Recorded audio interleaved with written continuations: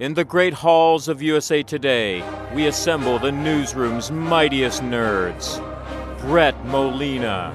I'm so sorry for the producer of this podcast. Kelly Lawler. I will fight you on it. Brian Truitt. Spoiler town! Together, they form the Mothership. Their mission? To harness their collective encyclopedic knowledge of nerdiness in all its forms. To dissect every trailer, plot twist, and game released for the geekiest of fans. The Mothership, saving the universe from bad comic book adaptations every Friday.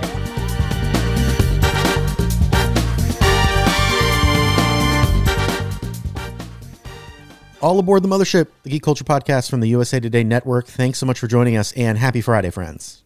Happy Friday! Let's meet the crew. I'm Brett Molina. I play video games.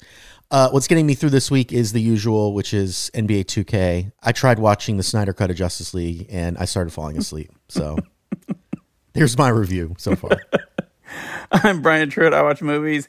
And what's getting me through this week is obviously still Madden 21 forever. WWE Battlegrounds with my kid. And Falcon and Winter Soldier, which we're going to get into next week in depth. But yeah, that show's rocking my world. Well, there we go. If this is your first time listening, welcome. New episodes of The Mothership drop every Friday, and you can subscribe for free on Apple Podcasts or wherever else you like to listen. While you're on Apple Podcasts, it would be awesome if you could write a quick review about the show.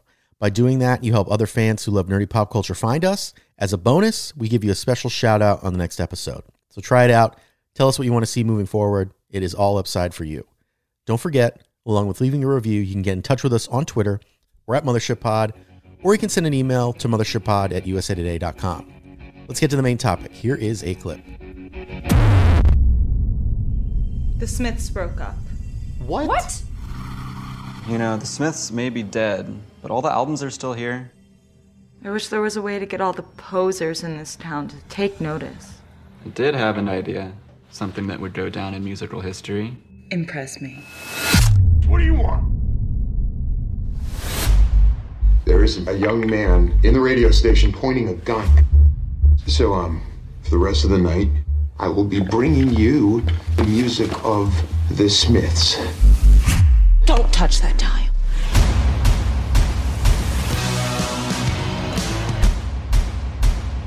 That was from Shoplifters of the World, out now on video on demand platforms.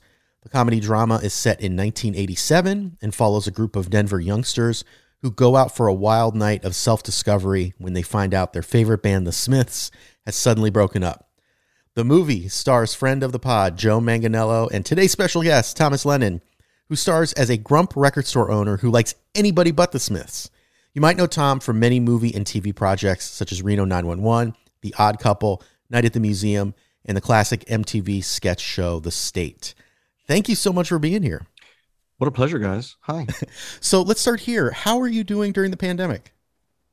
There's a certain kind of sociopath that does very well in a time like this. And it turns out I'm exactly that. Even my own psychiatrist has said, like, oh, yeah, it charts that you as a crazy, like, OCD, obsessive compulsive weirdo who has already had germ stuff and already was maybe a little antisocial somewhat. Yeah, it's going to check out that you're going to thrive. So we've been just crushing it. Been crushing it. Having not a great time, but getting a lot done. Getting a lot done. You know, I don't know if I feel good. Probably crazy, but that's okay. Yeah. Are you close to getting the vaccine at this point? I can't imagine I'm on that list yet. I don't know when we get to. I think I made a joke. I said, when do 90s MTV comedians get the vaccine? And I got lots of post that on Twitter. You'll get a lot of very funny responses. People put me in order right after like Jenny McCarthy from Lip Service and Simon Rex and all of the cast of all of the Real Worlds. So yeah, as soon as I can get it, can't wait because I do love things like Comic-Con, stuff like that. I mean, I love being in weird venues with like sweaty nerds and stuff. Well, who doesn't, honestly? Who doesn't? Seriously. So tell us about your character in Shoplifters of the World and how you got involved. I understand you're a big Smiths fan. Did it hurt your soul a little bit to have to play someone who didn't like the Smiths? That's the super fun part about me in the movie, which is sort of a love letter to the music of the Smiths. And that's what's fun, because I play a character called Uncle Dick, who owns this record store and hates the Smiths. And it was very fun for me because Joe Manganiello, who made the movie and plays Full Metal Mickey, the DJ in it, we're probably two of the world's biggest Smiths fans. And they're like, oh, there's a character early in the movie who like just despises the Smiths. And I was like, oh yeah, that's so fun for me to be, because it was also fun. There's actually, maybe it'll come out on the DVD, but as a diehard Smiths fan, you also live your life, with people who genuinely hate the Smiths, including like my own father, who I think banned me and my sister at a certain point from singing along with Morrissey in the back of the car because it bugged him so much. So I think there's a different take. I said something horrible about the Smiths in like every single take of my scene with Eller in the beginning of the movie. So that was fun, because it comes from a lifetime of people telling me things that they don't care for about the Smiths, and why other bands are so much better than the Smiths. And then me getting into like very passionate, lengthy fights about why that's not true. Yeah. So where were you in 1987 when the Smiths broke up? Obviously, the movie's very much about like how these young kids kind of deal with this loss in their life. How did you deal with it? Well, this is one really interesting detail, which is, this is a movie about the day that the Smiths broke up, based on a somewhat true, possibly apocryphal story about a kid who takes a DJ hostage in Denver, Colorado. Now, living in Chicago, you have to understand that, like, I think kids have to remember, like in 1987, there was certainly no cell phones, and there certainly was no, like, a computer was a thing that was down at the library, or like would run like the airport. It wasn't like everybody had computers everywhere. We were just coming out of Atari and Commodore 64s and things, and about to move into, like Apples. I went to college a year after that with a typewriter. So the Smiths had broken up, and I did not know that for a long time. Like, I was still listening to the Smiths. I just assumed, these guys must not be on tour. But I had no idea that they despised each other and weren't never going to speak again. And it would be like a famous grudge. And they were actually, probably the time that I was really listening to the Smiths, they were basically suing each other in court in England, preparing to never speak to each other again, and then turn down touring opportunities for the rest of my natural life. But yeah, I didn't really know about it until probably a couple years later. And I was like, oh my God, yeah, they never put out another record. So that aspect of the movie might be slightly dramatized. I think if you lived in England and you got the New Music Express every day, maybe then you knew, like, oh, the Smiths broke up yesterday. But I certainly did not know, because I was very busy listening to Smiths vinyl and leaning out a window in the Chicago suburbs, smoking cigarettes out the window all day long. That's basically what I was doing. So you were actually in a Smiths cover band, right? What was that like? I am. A couple of years ago, I joined the Sweet and Tender Hooligans, which is sort of LA's premier Smiths and Morrissey tribute band. And it was really an amazing thing for me. I'd been friends with the guys in the band, and one of the guitar players quit, and then I filled in for a couple of shows. I can't really make it my full-time job, because I do have other kind of full-time stuff that I do, but I do play with them quite a bit, and not every show, but almost every show I play with the Sweet and Tender Hooligans.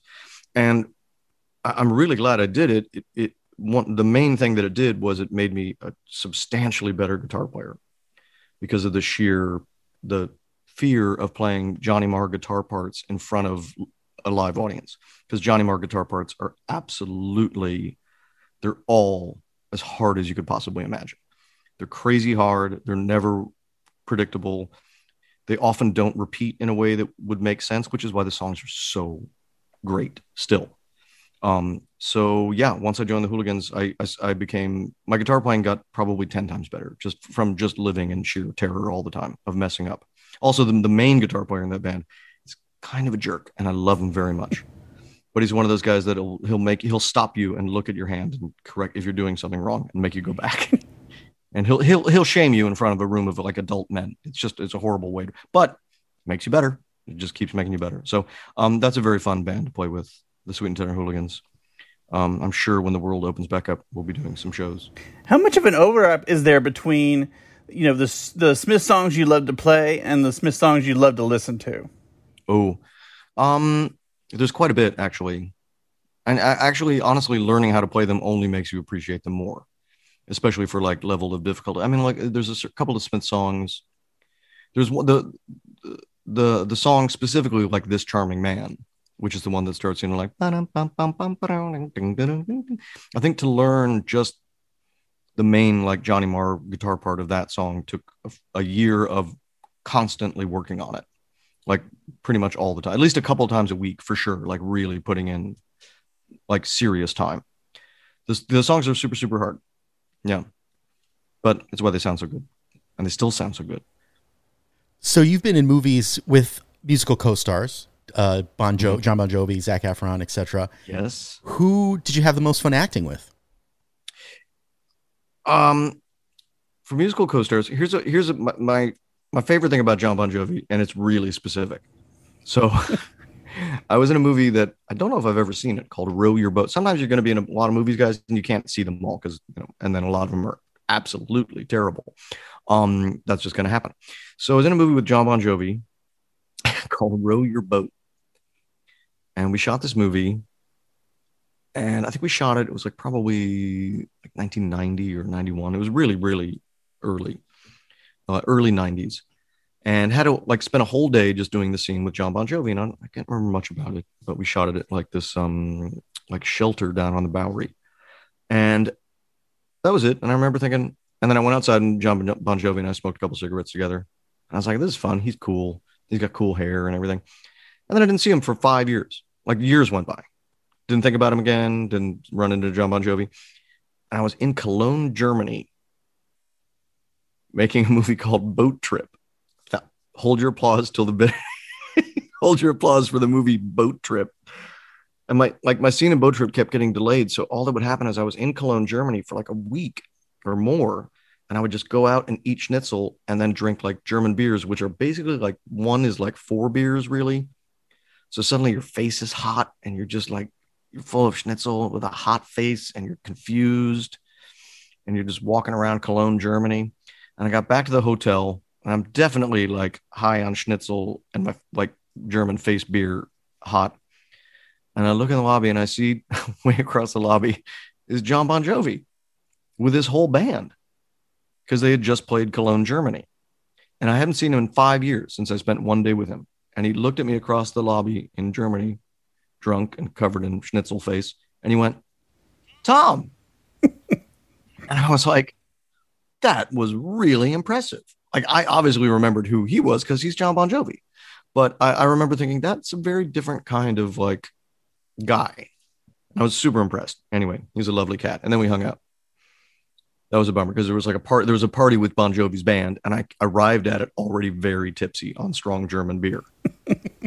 So I don't think I added anything really like fun and witty to the rest of the event because I was already like, I had schnitzel. Yeah. But John Bon Jovi, that was cool. I feel like I know some other music people. I was in What to Expect When You're Expecting with J-Lo. That counts, right? Yeah, that counts. That does count. We did some karaoke in that picture. Everybody's favorite movie. By the way, here's a weird little detail. I'm in Shoplifters of the World because of Joe Manganiello, who I met on What to Expect When You're Expecting, because he played like cool, dreamy, hunky guy, and I played little weirdo, which is the way that usually works. Yeah. What did you? The next question was, would I play my guitar for a role, or would that be too much? Two of your passions kind of colliding too much. I don't think I've ever really played my guitar too much in anything. Occasionally on Reno 911, I play it. But one time I did play my guitar for someone, and it was not someone I was expecting to play guitar for one day. I was in that Clint Eastwood movie called The 1517 to Paris, which was kind of a weird picture. It was where those guys played themselves, who were like the heroes of that amazing event, but they like all played themselves, and it was kind of weird. But so I always carry around my little Martin backpacker guitar on set just because like you got to kill time, and if you don't smoke anymore, you got to do something with your hands and like just find some way to burn up the time. So I was noodling on my guitar and I was actually playing the Smiths. I was practicing the Smiths song, The Headmaster Ritual. And I was all alone in this little room. And then Clint Eastwood came in and just sat with me because they were moving equipment around. And he was like, no, keep going. Yeah, just keep playing. And so I sat alone in a room with Clint Eastwood and I played him all of the Smiths Headmaster Ritual while he kind of bobbed his head. And I was like, this is a great day in show business. I mean, no one will ever see this or know about it. And the movie turned out pretty weird, but I did get to play the Smiths for Clint Eastwood, which was, it just felt like a great day. Felt like a win. Did he know who the Smiths were? Or I would imagine. No, we didn't bring that up. Okay. By the way, I didn't sing. I don't have that kind of moxie. I wasn't like, oh, look, Clint, oh, look, little Harry. I'm going to do Belligerent Goes. No, so I didn't have the balls to sing, but I did play for him. And then we talked about music because he's like a very serious piano player. Oh, too. yeah. So we ended up having like a great kind of music hangout chat. But yeah. Oh, wow. But I didn't have the courage to sing. No. So you were also on one of my favorite shows that I used to watch all the time in high school and college, which was The State, which for our listeners that don't know was a classic sketch comedy show on MTV. It produced several successful actors, including yourself and Carrie Kenny and Joe Latrulio. Of that group of actors and comedians that you worked with, who would you say is the funniest, not counting yourself? That's it's a weird group. Yeah, we were all 18 at NYU. So it's got Michael Ian Black, Carrie Kenny, David Wayne. So like basically all of the shows like Wet Hot American Summer, Stella, Children's Hospital, Reno 911, Viva Variety, all of those things came out of The State. Of that group, I hate to say it, I might have to go Ken Marino. Ken Marino's so when Ken Marino's really in the zone, there's really nobody like him. He's pretty amazing. He's also saved my life twice, so maybe that helps. Like during like when we were in the Greek islands and I wiped out a Vespa, he was the guy that like threw me over his shoulder and literally carried me to a Greek hospital. So maybe that counts for something. The State, we weren't like we're not a giggly bunch of folks. Like The State was good because we were mostly very intense. We thought we were like a punk rock band. We were like everybody else sucks. Comedy sucks. We're going to come in. We're never going to do like recurring characters. We're never going to have catchphrases.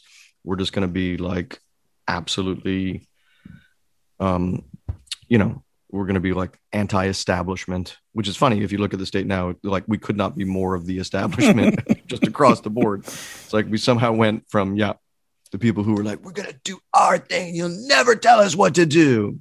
Now we're like, do you have a favorite character or skit that you remember from doing The State? From The State. The State's a tough one. There's some, of my own sketches that I wrote for The State, I'm really, really proud of. Obviously, like Porcupine Racetrack, I think really holds up. There was, we did a game show called Mind Match where you win orphans. And I was always really proud of that one. There's a lot of great stuff on The State. Weirdly, I guess I should make a plug. You can see all of The State on Paramount Plus now, all of it.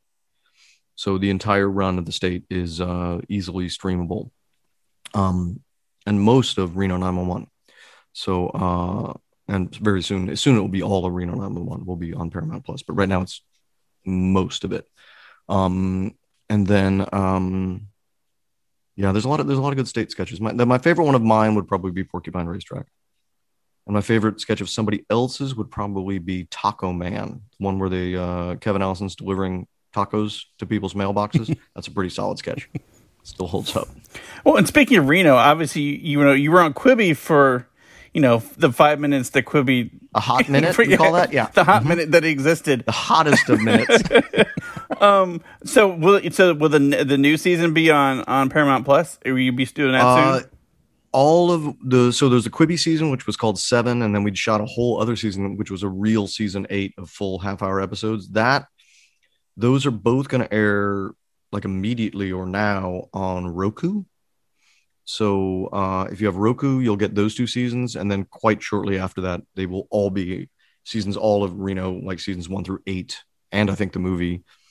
And we're doing another Reno movie too. So there'll be 2 Reno movies and at least 8 or 9 seasons.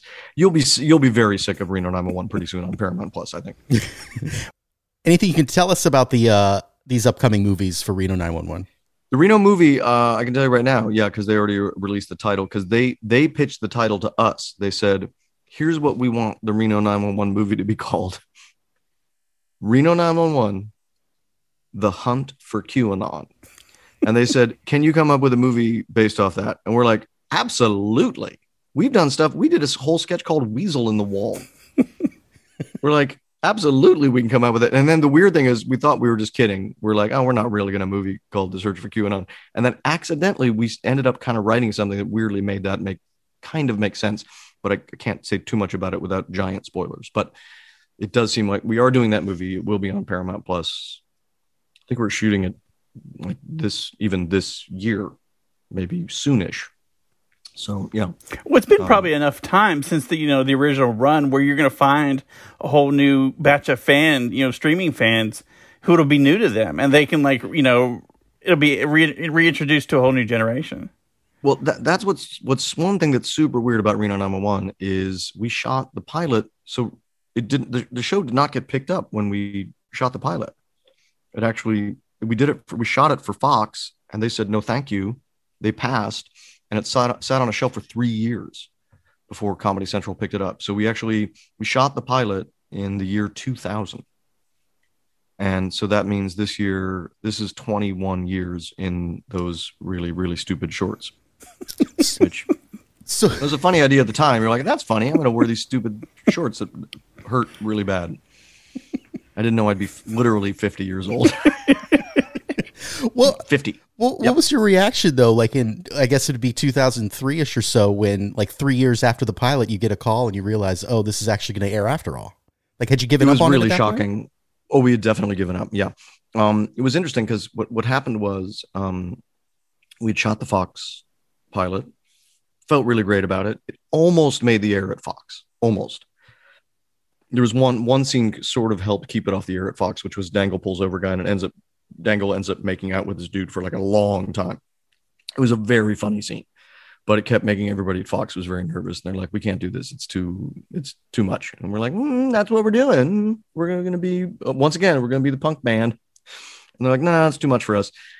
And we're like, we're leaving it. Screw you. And they're like, okay, we're not picking up the show. And it was like, oh, well, we just learned a big lesson. They had all the cards in that scenario, didn't they?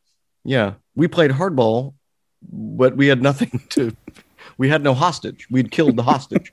So we ended up, Comedy Central would come to us and they're like, we tried other stuff that failed and things, we wrote tons of other pilots and shot other pilots. And then Comedy Central came to us and they're like, we need something that's like unbelievably producible. Like, it can't cost any money, like daylight exteriors, ideally like handheld cameras. Like, it feels like is there any reason a show could feel like a documentary? And we're like, you don't want to see this Cops spoof that we did for Fox, because originally we thought we were going to be on after Cops. So we did like a note for note. I mean, we even put the Fox logo, the bug down in the corner, so it looked just exactly like Cops. And we said, you guys wouldn't want to see that, would you? And they're like, yeah, sure. And we showed it to them. They're like, we're buying it. And then they literally bought it. The only weird thing was, because Fox owned the literal tape that we'd used to film the first pilot, we had to recreate it like scene for scene and every single bit. We had to actually physically film again, even it was identical and looked identical. It couldn't actually be from the piece of tape that Fox owned of the show called Reno 911. So that was just a strange detail, but yeah. You mentioned you've been busy during the pandemic. What are you working on now, or do you have stuff that's going to come out, in a few months and years and stuff? There's a couple things going on. Ben and I are always writing some movie stuff, so there's a couple movie things that we're writing.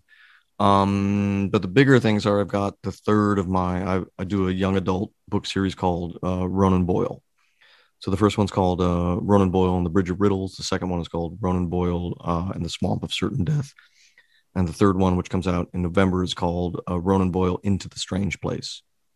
So that's been enormously time consuming. I don't know if you ever wrote a novel, but holy cow. I tried once, never again.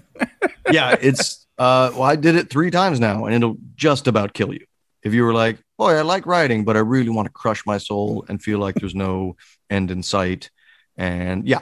Mm-hmm. I feel like I'd be the kid in high school who would just write varies because I want to pad out the word count and stuff. So my book would have like varies in half the pages the whole time. Just the margins keep getting bigger and bigger and bigger. Yeah. No, but so yeah, and then I'm also writing the movie adaptation for DreamWorks of the Ronan Boyle book series. So there'll be if things were to all go well, a movie, an animated DreamWorks feature film based on the Ronan Boyle series in about 2024, which is closer than you might expect. Is that going to be cool for you to kind of see that? I mean, you've done so many characters and so much work over the years that has made it on screen. Is that going to be a cool thing to have that character in that world be presented? Is that going to be a different kind of creatively cool thing? It's a totally different weird thing to go to, like you write a movie and usually they do the scene and they always tweak it obviously and change it. But sometimes your scenes and your work come out, word for word exactly what you meant. Often it gets changed in a way that it's like, oh, that was weird. But then with the book, the animated movie based on your book, it is weird because it almost looks exact. I mean, it's like someone just drawing something that was just in your head. It's just like, oh, here's the thought you had in your head. And now there's like a team of like 8 people who are rendering it and like what the wall looks like behind the little person and such. So it's been a very new and very strange experience. That's pretty fun. Yeah, so far. Yeah, it's also very stressful, but otherwise really fun. Well, thank you so much for being here. It's really great talking to you, and best of luck with your career and everything you've got going on. Thanks, lads. What an absolute pleasure. Okay, listeners, it's your turn. Are you a big fan of the Smiths? If so, what's your favorite song? Let's talk about it on Twitter. You can find us at Mothership Pod, or you can tweet at us directly. I'm at Brett Molina 23. And I'm at Brian Truitt. Don't forget, you can email us too. We're at mothershipPod@usatoday.com.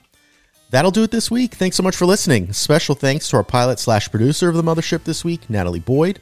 If you like the podcast and don't want to miss an episode moving forward, you can subscribe to the Mothership for free on Apple Podcasts. While you're there, it would be awesome if you could leave a rating or a review. Helps other people find the show, and we love the feedback. If Apple Podcasts isn't your jam, you can also find us on Spotify, Stitcher, anywhere you get your pods. Until next week, nerds out. Later.